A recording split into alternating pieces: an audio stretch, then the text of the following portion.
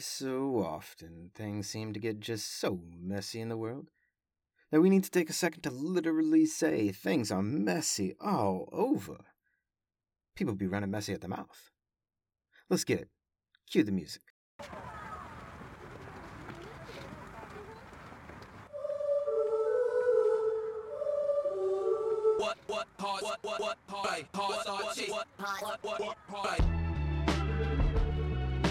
Lo-Fi Poli-Sci, Michael Pickering here, talking our famous question: what's going on in the world today? To the action of Homo sapiens everywhere. Let's go. Canada has jumped on the bandwagon of banning TikTok from all government-owned smart devices, which, of course, China does not like at all. And China, well, they just said all Western education will be taken out of their official state-run education system. More details on that coming for sure soon. And Russia has said you can only write in Russian in official government documents. No more using foreign language. It's either Russian or nothing. I mean, for real, what's going on in the world, people? Why can't we all just get along? And in Ecuador, the police at customs stopped a banana shipment and found, wait for it, $330 million worth of cocaine hidden in banana containers. It was headed to Europe, and Belgium to be precise. There's so much craziness going on, and it's only Wednesday. The week it's not even halfway over. But really, it's just another Wednesday in the world.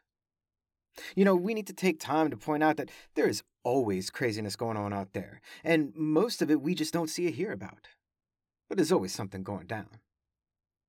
Just as there's always good things going down, like firefighters saving a kitten out of a tree, or rainbows and butterflies everywhere you look.